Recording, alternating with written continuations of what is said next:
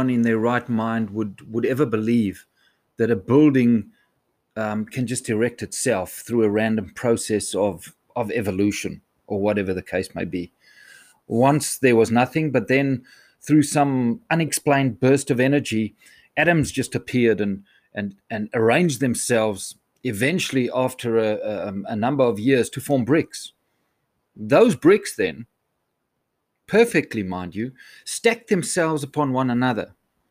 And then the cement and the other parts of the structure did exactly the same. And eventually they formed a beautiful piece of architecture. That sounds ludicrous. Buildings require planning. Buildings require precision. They don't randomly fall into place. And I'm sure all of us will agree with that. So my question then is, why, if it doesn't make sense, do we continue to doubt the existence of God and that He is behind the miracle of life? God planned our lives and He created each one of us with precision. You and I are not the result of nothingness being put together into somethingness. If that were the case, then I can understand that there are so many people depressed and feel worthless today.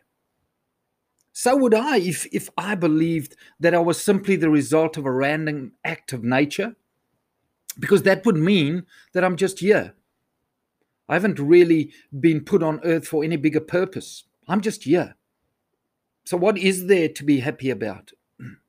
But when I remove the veil of lies and I realize that through God, all things were created and that God considers you and I the pinnacle of His creation, then we might begin to understand our worth. Then we might begin to get excited about life.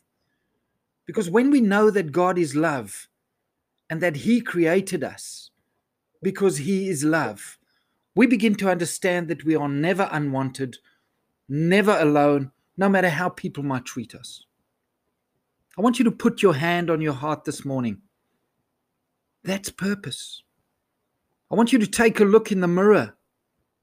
That's a miracle. And I want you to look at the cross. That's love. We need to stop trying to find purpose in things of this world.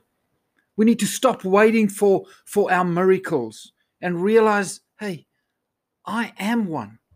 Stop looking for love in the wrong places. And realize that because God loves me unconditionally, I choose to live for Him. And contrary to what people might think, I'm sacrificing my life, I'm giving up everything, it's boring. I want to say that it's an absolute privilege to serve God. And it's the most exciting life you could ever want. So I wanted you to challenge you to think differently, to realize who God is. And when you do that, you realize who you are, and it will change your life. Have an absolutely amazing day.